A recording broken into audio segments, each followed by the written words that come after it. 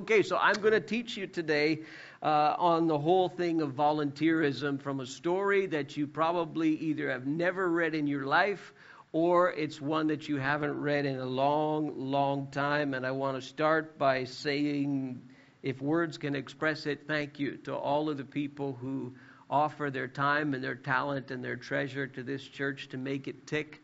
It is amazing to see how far we've come in only 5 months. And to see all of the participation and all of the people doing things and even other churches getting involved and, LaSalle who gave us money at Trinity and who helps us out with worship on occasion. It is pretty exciting to see what's going on. And it wouldn't happen without people participating, without people volunteering. So that's one of the reasons why we're doing what we're doing this afternoon. You might see out at the coffee station a couple of things that we put up out there, some interesting quotes about volunteering and that kind of thing. So we're so thankful. It's very difficult to express with words how thankful we are, my wife and I, for what you all are doing and for being a part of this church. So I want to teach you from a story in the book of Judges. Judges is in the Old Testament. It is an old story we're looking at. It's a 3,000-year-old story. And before we get into it, you have to understand the context of the story. Otherwise, you're going to have all kinds of questions and issues as we work our way through it. You have the children of Israel, the Jewish people who Moses led out of Egypt, right, in the Exodus, and they're to go into the promised land. And they're to take possession of this land that God has promised to them. And they do that, or attempt to do that, under Joshua. It's not under Moses, it's under Joshua, because Moses and a generation of people die out there in the desert as they're making their way to the promised land. And you can read about that in the book of Exodus in the Old Testament. And so Joshua is going to bring them into the land. And you have to understand something first and foremost here. Because now we live in a time and in a world where we have heinous things happen and killing happen in the name of religion. I'll use the term religious terrorism. Okay, this is what we have that's going on. And the temptation when we look at the story out of the book of Judges is to say, wow, not much has changed. It's the same thing. It looks like, on the surface, it looks like your God wants to kill people so that his people can have land.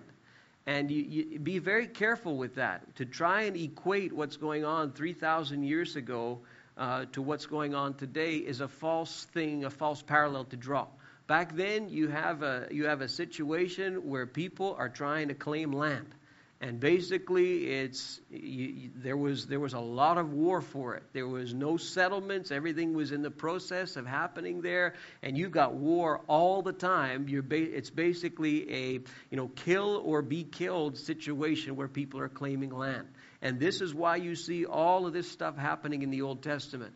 This is not something that God is saying, okay, go and do today and go and commit these acts in the name of religion. You cannot draw a parallel. And some people do that today, and by doing that, they reject the whole thing and they miss out on the truth of it. So you've got to look at the context because it's a 3,000-year-old story in a different time, in a different culture, really in a different world. So Joshua is going to take these people into the land of Canaan, into the promised land, and they're going to claim the land. And there's a map on the screen that I can show you. Oh, well, before we get there, go back up a second. Yeah, again, back up a couple of slides. Back to Deborah's picture. Yeah, so this story is a very unusual one because we're going to look at a leader, a military leader, a prophet who is a woman. It's very unusual. We're talking about 3,000 years ago in the ancient Middle East. And the star of the story really is not one woman, it's 2 women. So this is a remarkable story, a very, very unusual story. We'll meet her in a few moments. Back to the book of Judges and chapter 2, just to get context, verses 6 to 12, I'll read for you, okay? Judges is in the Old Testament, the first few books of the Bible. After Joshua had dismissed the Israelites, they went to take possession of the land, each to his own inheritance. I'll show you a map shortly of what that looked like. The people served the Lord throughout the lifetime of Joshua and of the elders who outlived him and who had seen all the great things the Lord had done for Israel. Okay, and verse 8, Joshua, son of Nun, the servant of the Lord, died at the age of 110. Wow, that's a long life. And they buried him in the land of his inheritance at Timnath-Heres in the hill country of Ephraim, north of Gaash. I'll show you that in a few minutes too. After that, the whole generation had been gathered to their fathers, which means they died. Another generation grew up, who neither knew the Lord nor what he had done for Israel. And then the Israelites did evil in the sight of the Lord and served the Baals, which is a pagan Canaanite god. They forsook the Lord, the God of their fathers, who had brought them out of Egypt, and they followed and worshiped various gods of the peoples around them, and they provoked the Lord to anger. And we're told in the book of Judges that as a consequence of this, God would hand them over to the Canaanite people, and the raiders would come in and would attack them, and there would be more war, and they would kill them. And then the Israelites would wake up, and they would turn, and they would repent, and they would call out to God for forgiveness, and God would raise up these judges. And this is why the book is called the book of Judges. In verse 16, then the Lord raised up judges who saved them out of the hands of these raiders. So there's a kind of a cycle that I'll show you on the screen there of what went on. And it's a pretty depressing book when you read it. You've got the rebellion of the people.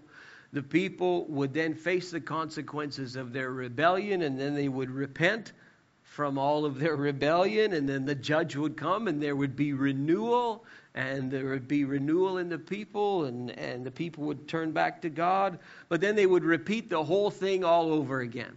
And you see this cycle like a broken record playing itself in the book of Judges over and over and over again. I don't know if any of you relate to that, but many Christians will relate to it, where our life is like a broken record, and we keep going back to the same thing over and over again, and then we turn to God, and then we turn back to the same old thing, and it's like that over and over again. I'm so thankful for the ultimate judge, the Lord Jesus, who's paid the price for us, that he would forgive us of our sins and cleanse us from all unrighteousness. But this is the cycle that you see way back in the Old Testament book of Judges 3,000 years ago. So I'm going to read the story of Deborah to you, and this remarkable story. It is very graphic. It is action-packed. And I'm going to show it to you with maps and stuff so that you know exactly where you are. Okay, let me show you a map of the tribes in general. Forget about all the little writing on the left. But if you see the different colors there, those are the different tribes, the 12 tribes that went in to take possession of the land of Canaan. And if you see kind of on the right-hand side, the little pear-shaped Sea of Galilee. Okay, that's an important place for you to look at. Jesus did much of his ministry in that area of the Sea of Galilee. And if you go down south, you're going to see half of the Dead Sea. Those are two important bodies of water so you can orient yourself, all right? And you see all these different tribes all over the place, and this is where they were supposed to take possession of their land, okay? And I'm going to read this story and show you picture after picture so that you know where you are, starting from Judges chapter 4. After Ehud died, he's also a judge, the Israelites once again did evil in the sight of the Lord. So the Lord sold them into the hands of Jabin, a king of Canaan who reigned in Hazor. The commander of his army was Sisera, who lived in Harosheth Hagoyim. Okay, so you're right on cue. So the guy with the angry face there, he's Sisera, okay? And he's up there in Harosheth Hagoyim, which is west of the Lake of Galilee, all right? And his king is a guy named Jabin who reigns in Hazor, which is up north, okay? So that's just so you see where you are. Verse 3, because he had 900 iron chariots, 900, and had cruelly oppressed the Israelites for 20 years, they cried to the Lord for help. So I'm going to show you what iron chariots look like. That's an iron chariot probably from the Egyptian age, and there's a fresco that shows what iron chariots were. These were basically mobile launching stations. So if you had an iron chariot and you had multiple iron chariots, you could fire weapons from anywhere. It was very, very powerful weapon. You see it in some of the old movies, you know, the old Cecil B. DeMille movies there. You can see iron chariots. But to have that amount of iron, a chariot had to be stable, and so they did put iron on them. But to have 900 of them means that you had an awful lot of resources at your disposal for war. And so this leader of this army has got 900 of those puppies. So that's very, very intimidating. And he has cruelly oppressed the Israelites for 2 decades. And so they cry out to the Lord for help. Verse 4, Deborah, just to let you know, she's a woman. Just to let you know that, okay? Deborah, a prophetess, the scripture says, the wife of Lapidoth, was leading Israel at the time. Number 1, she's a woman. Number 2, she's a prophet. This is the first time the use of the gift of prophecy is mentioned in this history of Israel. And who's it attributed to? A woman.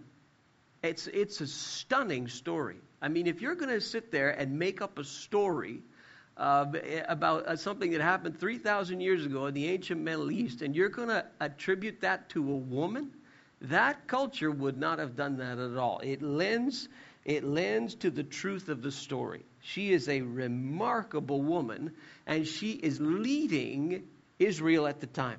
She held court under the palm of Deborah between Ramah and Bethel in the hill country of Ephraim, and the Israelites came to her to have their disputes decided. She was a judge. So I've got a picture of her. I don't think she looked like that. Okay, this is just from like a little thing I found on the internet. But between Bethel and Ramah there, okay, which is just west of the Dead Sea, this is where that was her turf. And she held court there. She was a prophet. She was a judge. And she was a leader. We see her husband mentioned, but that's the only time that he's mentioned in the entire story. Keep in mind that you've got the bad king up there who lives in Harosheth Hagoyim, and he's working for the guy up in Hazor, okay, near the Lake of Galilee, so that you know where you are. Verse 6, she sent for Barak, not Obama, son of Abinoam, from Kedesh in Naphtali, and said to him, the Lord, the God of Israel, commands you, go and take with you 10,000 men of Naphtali and Zebulun, and lead the way to Mount Tabor.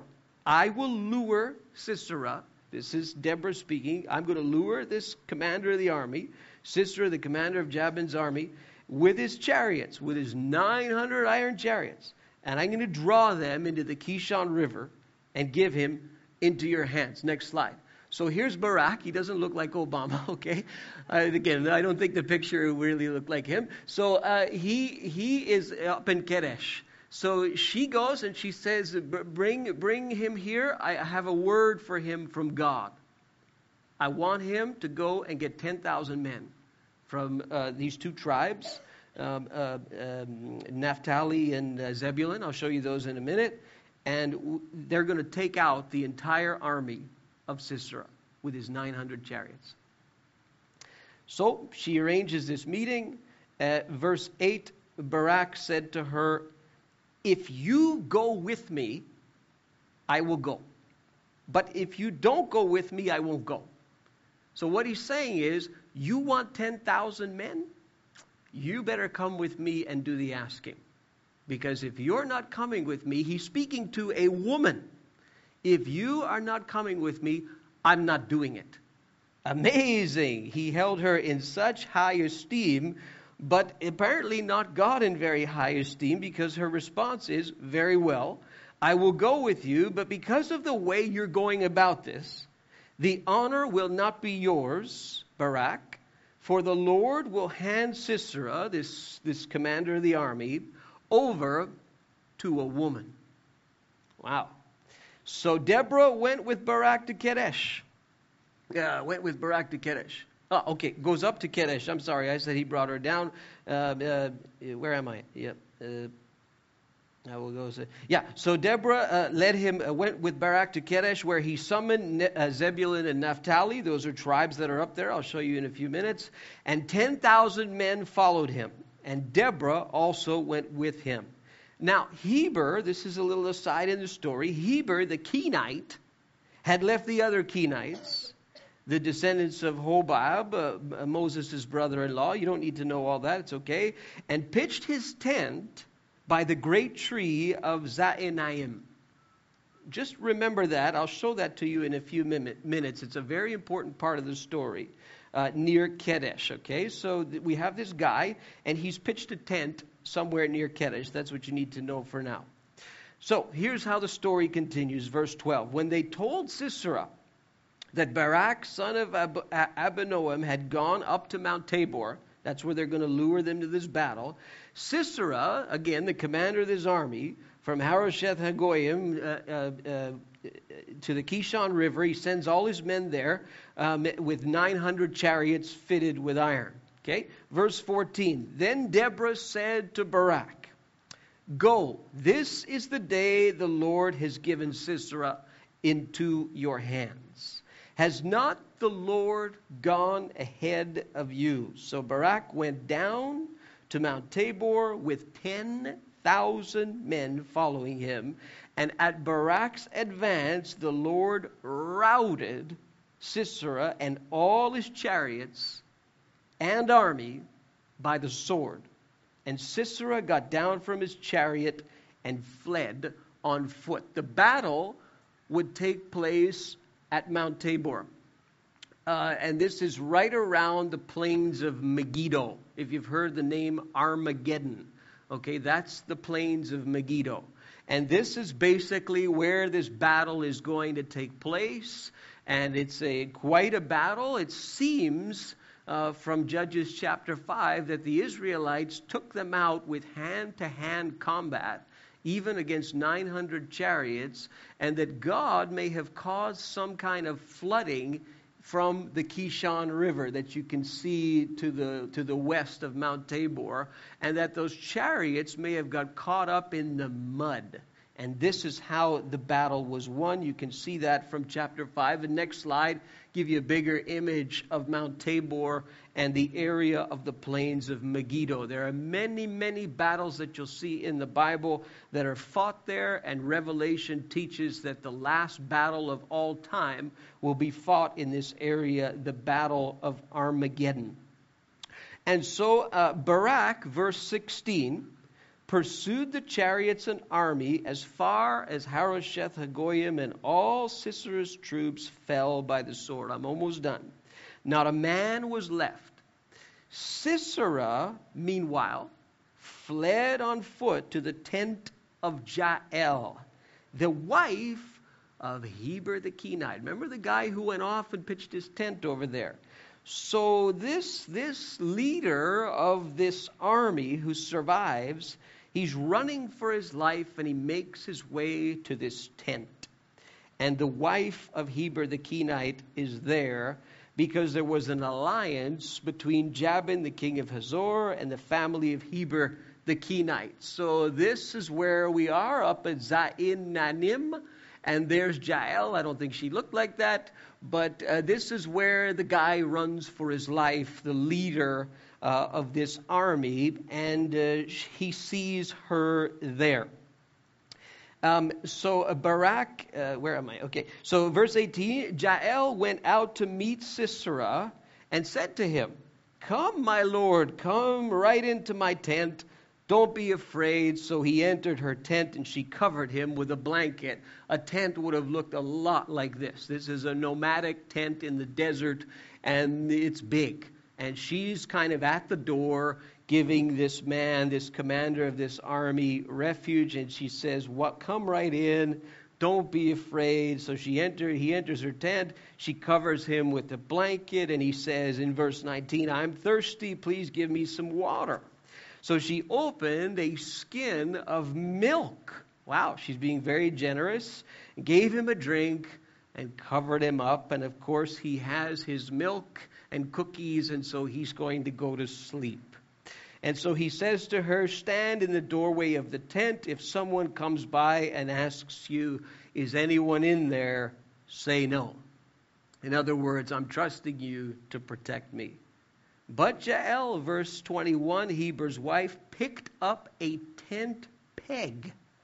Picked up a tent peg, it's in the Bible, and a hammer, and went quickly to him while he lay fast asleep, exhausted. And she drove the peg, it's in the Bible, through his temple into the ground, and he died. Remember, Deborah had predicted that he would fall, Sisera would fall to the hands of a woman.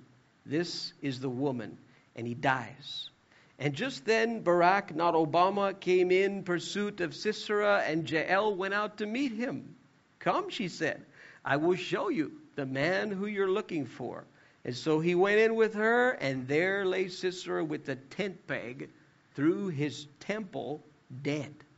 I'm sorry, it's in the Bible, okay? On that day, God subdued this king before the Israelites, and the hand of the Israelites pressed harder and harder against Jabin, the king of Canaan, until they destroyed him.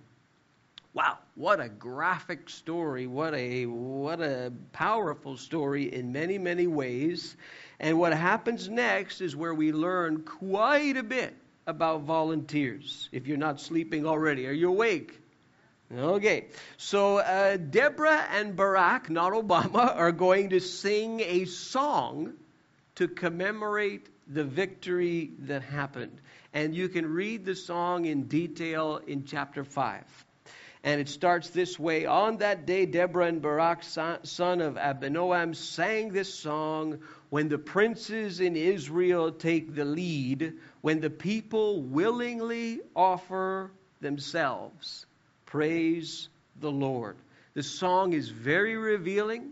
She gives us some detail as to what may have happened and how they were able to have this victory. As I said, it may be that there was a flood from the Kishon River that brought mud to those 900 chariots, and that's how they were able to overtake the Canaanites there. But you also see other things. There are tribes that did not want to participate in this battle. And this was not a kind of an optional thing. I mean, all of Israel there, as they've gone into Canaan, is being persecuted and being cruelly oppressed by this king, Jabin. And so it's basically, look, we need to fight for our lives here. So you would think it wasn't an optional thing, but there were several of the tribes and people who decided not to get involved in this battle. And I want to give you 4 reasons why they did not. I can tell you that in the 21st century, in modern culture, in modern life, the reasons are still the same why people refuse to get involved in some kind of act of serving and volunteering, either in their church or in their community or whatever. The reasons are the same, and they are quite remarkable. Please understand, I'm not trying to guilt you into trying to get involved in this church, okay? That's not the point of doing this.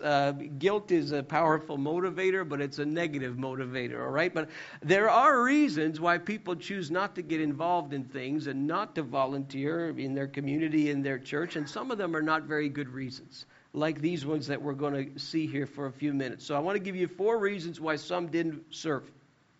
They're in verses 15, 16, and 17 of chapter 5. In the districts of Reuben, there was much searching of heart. Why did you stay among the campfires to hear the whistling for the flocks? In the districts of Reuben, there was much searching of heart. Gilead stayed beyond the Jordan. And Dan, why did he linger by the ships? And Asher remained on the coast and stayed in his coves. 4 groups of people who refused to get involved. Why? In Reuben, and I'll show you a map. Well, you're so fast, okay? In Reuben, and Reuben is down on the right-hand side there. You see the little red arrow that's pointing to Reuben? Well, the battle that took place was up by Megiddo there, where that other red arrow is. And Reuben did not join. They did not want to go in, and it says there that there was much searching of heart. Why did you stay among the campfires to hear the whistling of the flocks? They chose to stay there because it was comfortable.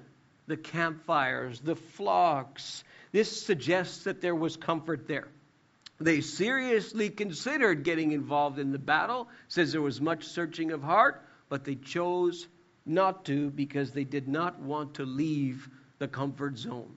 And the same thing is true today in people's lives. We like getting comfortable, and stretching ourselves can be very uncomfortable. In sports, in team sports, when you're not playing for the day, there's a place where you sit. They call it the bench. I don't know if any of you have ever been on the bench before, but everybody else is out there playing, whatever the sport may be, but you're sitting with your backside on this bench. And what happens when you sit on that bench a little too long, it starts to get a little too comfortable. We call that in sports language a bench warmer. So you could say that in Reuben there was a lot of bench warming going on. And they got comfortable, so comfortable, in fact, that they chose not to get involved in this very, very serious battle that was taking place. The more that you stay on that bench, the more it gets comfortable. In Christian jargon, if I may be a little bit bold, in Christian jargon, sometimes what we do is we say, I'll pray about it. Someone says, well, would you like to get involved in this, or would you like to get involved in that? And our answer is, oh, I'll pray about it. Okay, in Christian jargon, sometimes that means no, not on your life. Okay, but we just wrap it up we tie a little bow on it and say, I'll pray about it. Sorry for being direct, okay, but I've heard that line and I've said that line many, many times. It's a convenient escape hatch. But be careful when you say you'll pray about it. Because if you pray about it, you might go the other direction, okay? You might actually get involved in something. If I may say, there's so many things that I've gotten involved in as a Christian that I never prayed about at all. I just did them. I didn't have to pray about them. Somebody asked me, and I did it. Was it right or was it wrong? I have no idea. But I didn't have to pray about it, okay? So sometimes that's what happens. Then we have the people of Gilead. Okay, and Gilead comprises the tribe of Gad and a little bit of East Manasseh. Okay, and you'll notice they're on the other side of the Jordan River, which splits the map from north to south. Okay, so the people from Gilead, of them it says, they stayed beyond the Jordan. They're not willing to cross the Jordan River, which is not a wide river to cross, if you know that area of the world. And this is the person who they don't want to serve because there's a responsibility attached. You're going to cross over that Jordan. You're going to face the consequences of whatever is on the other side of the Jordan. And no, thank you. I don't want to take that responsibility of crossing over. Maybe I'm going to make a mistake. Maybe I'm afraid of the commitment. And sometimes, again, referring to church life, sometimes people who do that, they feel very, very justified because the way that the church may operate is if anybody makes any mistake, there's it's just a terrible, terrible thing. Can I tell you, at least in this church, we're very non-picky about mistakes. Okay, we're all flawed people and we all make mistakes, but these people in Gilead, they did not want to cross over that line and commit to going across that Jordan, and they stayed beyond the Jordan River because there's a responsibility that they have to face and they do not want to take it. Then we have the people of Dan. In verse 17, it says that they lingered by the ship. So you can see Dan on the west, southwest there with the little arrow. And again, where the battle was up in Megiddo. And these people in Dan, it says they lingered by the ships, presumably the ships of the Mediterranean Sea, which is just to the west, okay? This tribe had some trouble taking possession of their land, it is thought. But I found one commentary that I found interesting. And they said that one possible scenario with Dan is that they're pursuing commercial activities off the Mediterranean coast. And they may have become too closely associated with the Canaanites in their business dealings to engage them in war. So they're busy, they're preoccupied with other things. They may be doing a little too much business with Canaan, who they're fighting against. And so they decide to stay there amongst the ships. If there's one symptom in our culture today, it's being so busy. And we can be so busy that we choose not to get involved in something that may be very, very important, very, very foundational, but we're so busy. And the culture has a way of working us to the bone. There are probably people in this room and you work 50 to 60 hours a week. You got no time to even take care of yourself, much less volunteer in something, right? And there's busy, and we work ourselves into a frenzy just to stay afloat. And we miss sometimes the amazing priorities that God may have for us because we're too busy. And last, we have the tribe of Asher, which is up north. You see the little red arrow up there. They're fairly close to the place where the battle would take place. Again, you've got 10,000 from Naphtali and Zebulun, but you've got nothing coming from Asher. And it says they remained on the coast and stayed in the coves. And they were a bit like Dan in that they had trouble taking possession of their land, but they're close enough to help, certainly close enough to help. Why didn't they? These coves may have been a place of protection. And moving away from the coast would mean, again, they're moving into new ground. And this is the person who says, well, I'm not ready to serve yet. You don't understand, I've got too many problems with Canaan. God can't use me. He uses perfect people. He can't use me. And so, I have issues, and this is why I can't be of use to God. But in the Bible, we see the opposite, don't we? God seems to specialize in every messed up case that you can find. He seems to delight in using people with lots of problems. And you can see that all the way through the Scripture from Moses onward. That God uses flawed people. So those are 4 reasons why people sometimes don't serve. Let me give you 3 reasons as we end why some did serve. Why those 10,000 did serve. Number 1, very, very simple, they were asked. And a lot of times, people don't get involved in their communities or in their church or their whatever because no one asked them to get involved. Barak says to Deborah, if you go with me, I will go. But if you don't go with me, I won't go. You want to raise 10,000 people? You're coming with me. And, Deborah says, wow, you don't have much faith in God. I'll go with you, but the battle is going to be won by a woman. That woman ultimately was Jael in the story of the tent peg. But they were very deliberate, Deborah and Barak, in asking, in summoning those 10,000 people to follow them. Wow, were they ever effective to get all of those people. Can I tell you, we're not shy, even in this culture, even in this church, to ask people to get involved and to ask people to serve.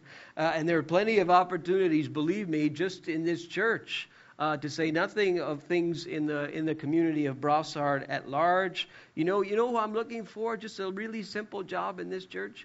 Someone who likes to take pictures with a camera. Oh, I'd really like that. I'd even let you use my camera, like no problem. But someone who actually has a good eye, who can take pictures. That would be so nice if we could record what's going on. If you like kids, or you like kids just a little, like we have a huge problem in number 5. We got 20 kids under the age of 10.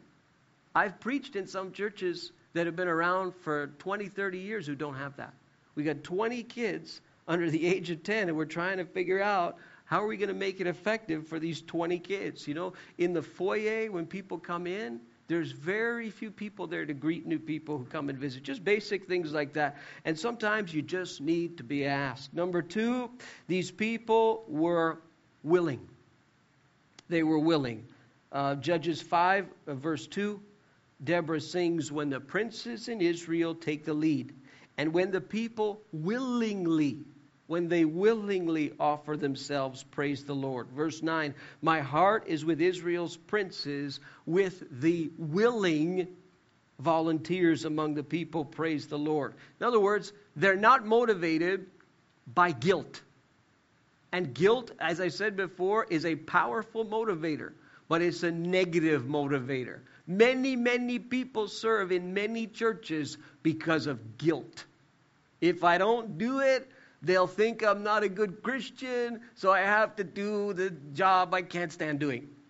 They do it for years and years and years out of guilt, because they'll be looked at sideways, you know, by the pastor or somebody because they're not serving, and so they with guilt decide to serve. Well, not these people. They were willing, and they willingly decided to join in this battle. And finally, they offered themselves. Again in verse 2, when they willingly offer themselves.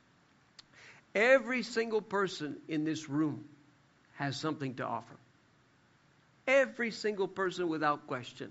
I have taught a class on spiritual gifts over many years to many different groups. I probably taught the class like 30 times. I never met one person, not one Christian person, who has less than 3 spiritual gifts. Less than 3. Most people have somewhere in the region of 5. And you can read about those gifts in the pages of the Bible, in particular the New Testament. I've not met one Christian who has less than 3. Everyone in this room, even if you're not even a follower of Jesus, God created you with a wiring, with a design. Everyone has something to offer. The question is, are you offering it? It's not what you have to offer. It's, are you offering it? Are you saying, well, you know, here's my whatever. This is what I have, and this is what I'm offering to God in whatever context. Here it is. One of the most fun moments for me in the week is to volunteer, not really for something for this church, but kind of on behalf of this church. And I talk about it a lot because other people can get involved in it from here as well. And I serve at this food bank, one of the biggest ones in the South Shore now, and getting bigger. And it allows me to connect with people, in particular, very non-Christian people. You know, I love to serve in that place. I just love to offer God whatever I have to give to Him. And, you know, people there look and they say, well, why do you do that? And why do you get involved? And why do you almost never take anything like for yourself? And usually volunteers get to take stuff and you don't. Why? Because it's the idea of offering yourself and offering what you have to God for His purposes and for His plans, whatever they may be. They were willing, they offered themselves, and they were asked. Can I tell you about the greatest act of volunteerism the world has ever known? It's the volunteer of Jesus Christ Himself. We often don't think of Him in that particular way, but the ultimate act of volunteerism is when Jesus willingly offers Himself on the cross for you and for me. This is the ultimate act of volunteerism, and we're going to acknowledge that just with the little simple emblems of communion that you got today. I'd like the band, if they would come up and get ready to play softly in the background, and we're just going to have a moment as we close here. Ooh, we're a little bit later than usual, but a moment as we close here. My wife is saying, yeah, and get on with it, in communion together. Let me read this to you, okay, and make sure that everyone who wants to participate, that you have one of these, okay? Very, very simple just a wafer and some juice, all right? Communion, the ultimate act of volunteerism on the part of Jesus, a conversation between two of his followers, James and John. In one account, it's actually the mother who's asking here. And the question is, Teacher, we want you to do whatever we ask. And Jesus says, well, what do you want me to do for you? And they reply, let one of us sit on your right and the other on your left in your glory. And Jesus says, you don't know what you're asking.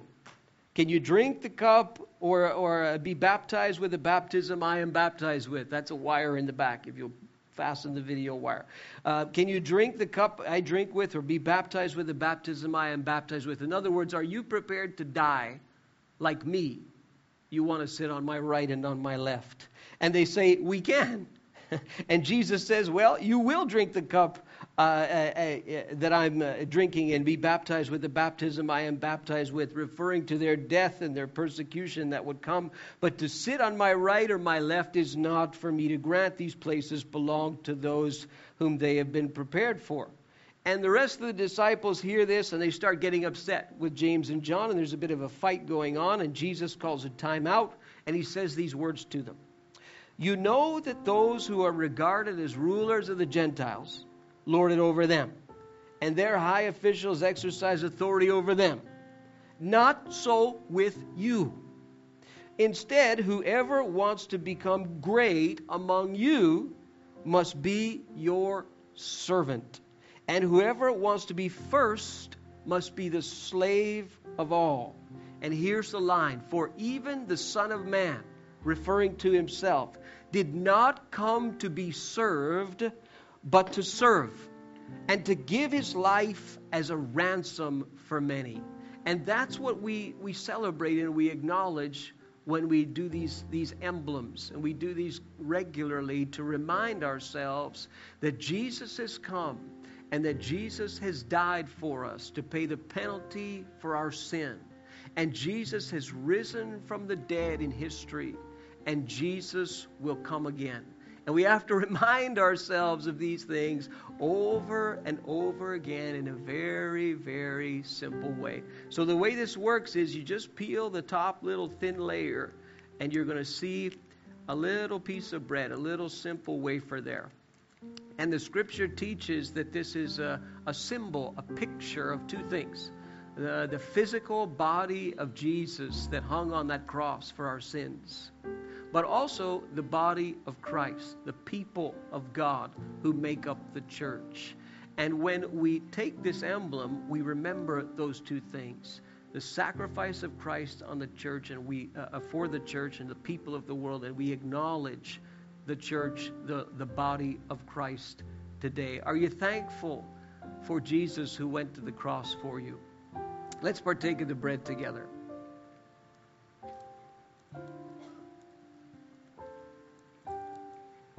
And then if you'll peel back the second layer there, it's a little stronger. You'll just see a very small amount of juice there. It's juice, don't worry. It's got no alcohol in it, okay? I know some of you might be asking. And this is a representation, again, a picture, not of the body of Jesus, but of the blood of Jesus. And the scripture says, without the shedding of blood, there can be no forgiveness of sins.